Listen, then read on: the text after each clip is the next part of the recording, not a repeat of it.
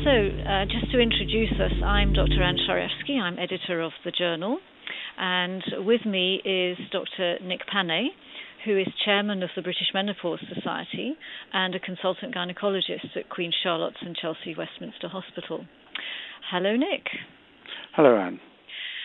Just to discuss these papers the journal has been publishing on HRT and breast cancer, there have been a number of studies claiming that breast cancer risk is increased in users of HRT. Tell us a bit about the studies and what effect they've had on HRT prescribing.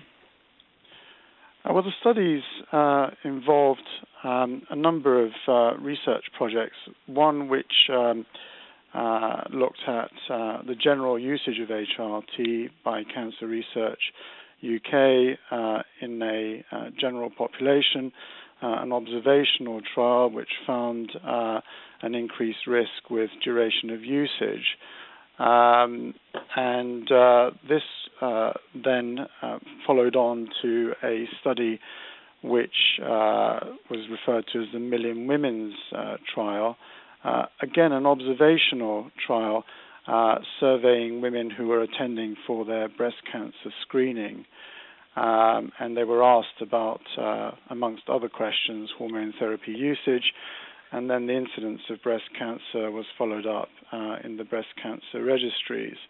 And again, a small increased risk was found in hormone therapy users, more so in women using estrogen and progesterone as opposed to those using estrogen alone. Along the same sort of time as Cancer Research were doing these trials, an American group called the Women's Health Initiative conducted a couple of large randomized trials as well as an observational trial looking at the impact of a conjugated equine estrogen preparation with medroxyprogesterone acetate, or in women who'd had a hysterectomy using conjugated equine estrogens alone. And these were randomized placebo-controlled trials in a large number of subjects, over 16,000 women. Those WHI trials also found a small increased risk of breast cancer, which again was alarmingly reported as a percentage increase. And this only occurred with subsequent reanalysis in the women that had been using hormone therapy for at least 5 years and had previously been exposed to HRT. What became clear was that the women that hadn't used HRT before didn't actually reach statistical significance in terms of breast cancer risk, and there was a trend towards reduction in risk of breast cancer, which just reached statistical significance in women using estrogen alone. Now, the papers in the journal aimed to look at these studies in a critical way and determine whether the design of the studies and the subsequent statistical analyses were accurate enough and statistically significant enough to be able to determine whether the increased incidence of breast cancer was indeed due to hormone therapy or due to other confounding variables, the age, the family history, personal history of the individual, other medical conditions, smoking, alcohol, etc. And whilst these studies in themselves said that there might be a small increased risk, the expert opinion of Samuel Shapiro, an eminent epidemiologist from South Africa, was that the studies did not have the adequate design and power to be able to determine direct causation. As a result of this, I wrote a commentary on the critiques of the WHI and the Million Women study and the collaborative reanalysis of Cancer Research UK to say that if there is a risk, then it's very likely that this risk is small, and we have to keep these risks in perspective when prescribing for our patients. And for the majority of patients who don't have specific risk factors for breast cancer, the benefits outweigh the risks for using hormone therapy if they have significant symptoms which are distressing them and other problems such as osteoporosis. What actually has been the effect of these studies in doctors prescribing HRT? What's actually been happening? Well, it had a devastating effect. Women came off HRT in their droves, and about 60% discontinued hormone therapy in the decade following the Women's Health Initiative trial. Now, some of these women didn't actually need to be on hormone therapy and fared reasonably well after coming off, but others were left with debilitating symptoms which significantly affected their well-being and quality of life, and it's recognized that there has been an increased presentation of women with osteoporosis-related problems as well. This was reported by the media as thousands of women suffering in silence. We performed a survey through the Menopause Matters website, which showed that given the current understanding of risks, 50% of the women that came off would not, in fact, have chosen to come off their hormone therapy. And what can you do about this? Have you sort of been telling GPs how to prescribe? Have you issued some guidelines that might help them feel more secure about prescribing? I think it is very much about education, and what we have to do is provide the information so that GPs can advise their patients appropriately. So through the British Menopause Society, we've recently issued recommendations and guidelines which we submitted to the Department of Health, and we're hoping that through the Department of Health, and also we've been liaising closely with the Royal College of GPs, these guidelines will be disseminated to primary care so that we can have appropriate discussions about the pros and cons of HRT and rational prescribing as a result of that. And when are these guidelines likely to be published? Well, the recommendations have already been published in the Menopause International Journal, which is the journal of the British Menopause Society, and have also been published by the Royal College of Obstetricians and Gynecologists. But more than that, what we want to do is aim for improved training programs within menopause. We currently administer a menopause certificate through the faculty, and we'd like to see that rolled out to all GPs that would be interested to gain a further specialization within the area. And my aim really is to have at least one GP with a special interest in menopause working within each practice in the country. That will take a lot of resources, but it's an aim that I think is worth striving for. The other thing that is of relevance is that the Department of Health have recently commissioned the National Institute of Health and Clinical Excellence to develop a guideline on the diagnosis and management of the menopause.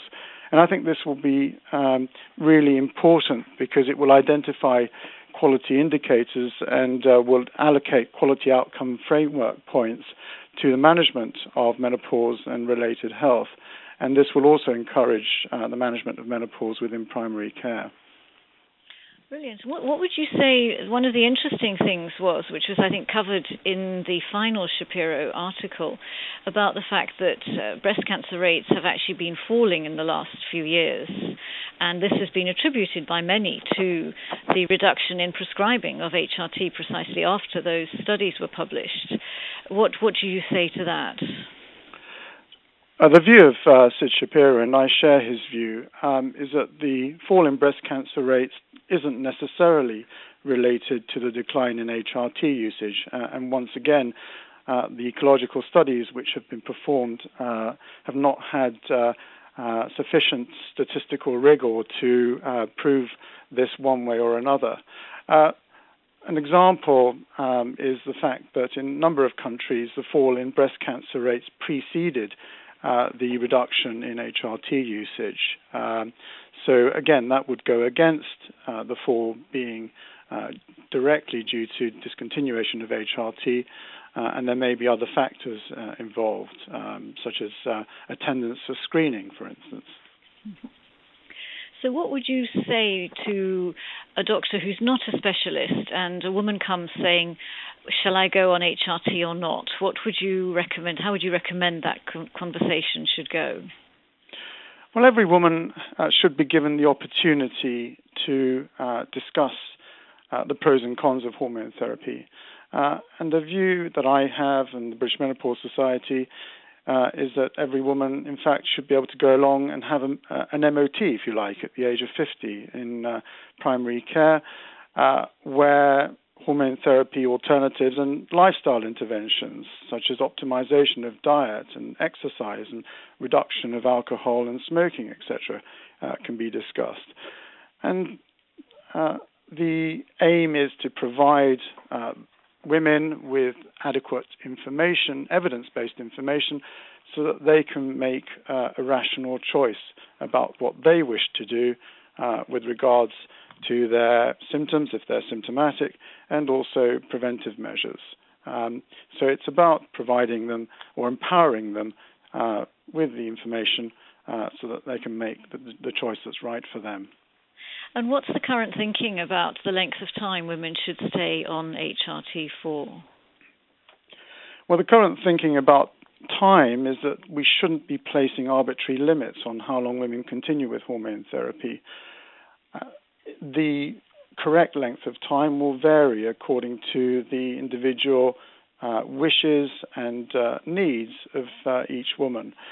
Now, the studies that have been performed, and we've talked about their possible limitations, suggested that after 5 years of usage, there might be a small increased risk of breast cancer in some women. Most menopause symptoms will last for 3 to 4 years. So for most women, it would be possible to treat them with hormone therapy without having to worry about the time when breast cancer risks kick in. Having said that, there are a number of women whose symptoms continue beyond 5 years. And I have a 90-year-old who I'm looking after at the moment who still has menopause symptoms and is using hormone therapy, and she'd kill me if I took her off it. The message is that for those women that have ongoing symptoms, generally speaking, the pros outweigh the cons for continuing hormone therapy, and so they should be allowed to do that, but of course with an annual reevaluation of pros and cons. And what do you think about these various alternative therapies that women are turning to now that they're so scared of HRT? Well, first of all, I don't blame women for wanting to turn to alternatives or needing to turn to alternatives. Clearly, if you're very worried about HRT, and some of the media headlines have been very alarmist, then you will look for other options that are deemed to be safer. But in fact, an alternative isn't necessarily safer. It may be less evidence-based, not only for effectiveness and safety. And generally speaking, unfortunately, the alternatives are not as effective as traditional hormone therapy. Now, if you have somebody who has very mild menopause symptoms and wishes to manage those symptoms with a phytoestrogenic preparation, for instance, which is derived from red clover or from soy, there are some preparations which are more evidence-based than others in terms of the research that has been performed, so we guide them in that direction. But for those women with moderate to severe symptoms, usually these preparations are insufficient to alleviate their symptoms. Are there any alternative therapies that you actually think are worth trying? In terms of the alternatives which are more evidence-based, there are, broadly speaking, two categories. There are phytoestrogenic preparations and there are pharmacological options. Of the phytoestrogenic preparations, there is a red clover preparation which goes under the name of Promensor, which has had a number of randomized trials performed, and that does tend to be more evidence-based. And another one which is regarded as a phytoSERM, a selective estrogen receptor modulator, under the name of Femerel, which again has had a number of trials performed. Out of the pharmacological options, the most evidence-based ones are venlafaxine or Effexor, which is its proprietary name, which is an SNRI, This has to be used in a relatively low dose to begin with, 37.5 milligrams once a day, increasing to twice daily, because otherwise nausea can be a problem. Probably the most effective pharmacological option is gabapentin, which is typically used for neuropathic pain. But again, that can have side effects, so it's wise to start at a low dose, 300 milligrams once a day, and then increase in weekly increments by 300 milligrams up to a maximum of 1.2 grams per day, assuming that it's well tolerated. And if we're actually looking at proper HRT for use, as HRT, what sort of doses, and do you like transdermal? Do you prefer oral? If you're, if I'm a GP just thinking about prescribing HRT to a woman, where would I start? What would I be thinking of? Ultimately, I recommend the type of HRT that the woman is most likely to use. But if she asked me what I think, given current knowledge, is the optimum type of hormone therapy, then I would probably guide her towards a transdermal estradiol, because that avoids the first-pass metabolic effects in the liver. So there's good evidence that particular route doesn't increase the risk of thrombosis and doesn't have an impact on blood pressure. We start with lower doses than we traditionally did, because lower doses still control symptoms whilst minimizing side effects such as breast tenderness and fluid retention. And then for progesterogenic opposition, I tend to favor the more natural types of progesterone. So either micronized natural progesterone itself, either 200 milligrams on a cyclical basis or 100 milligrams on a continuous combined basis, or the closest to it, which is digogesterone. And we don't have digogesterone as a standalone progestogen in the UK, but we do have combined preparations available. Okay, so in conclusion then, what's the way forward for this field? Well, Anne, going back to the original discussion about the studies that have been done so far, many of these studies were designed more than 20 years ago, and it's really important that we design and conduct newer studies with newer preparations to further identify the benefits and potential risks of HRT, so that we can refine our preparations and target them appropriately to our women who are suffering with menopausal symptoms. The risks, we believe, are small anyway, and anyone who is symptomatic that doesn't have a contraindication to hormone therapy should be allowed to use it. But we're starting to realize from pilot studies that have been done that there are differences between different types of estrogen and also between different types of progesterone. And there are also selective estrogen receptor modulator preparations coming along. And through refinement of the types of hormone therapy that we use and using them in the correct age group for the correct indication, I believe that we can reach a situation where the risks are completely negated and we have benefits predominating. And through that will enable, I believe, confidence to return to appropriate hormone therapy usage and prescribing.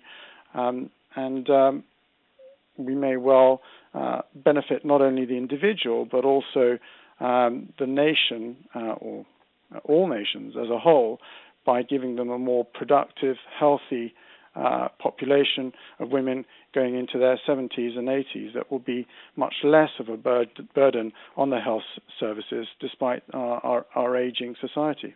Thank you very much again. That was Dr. Nick Panay speaking about HRT and breast cancer, and in fact HRT more generally.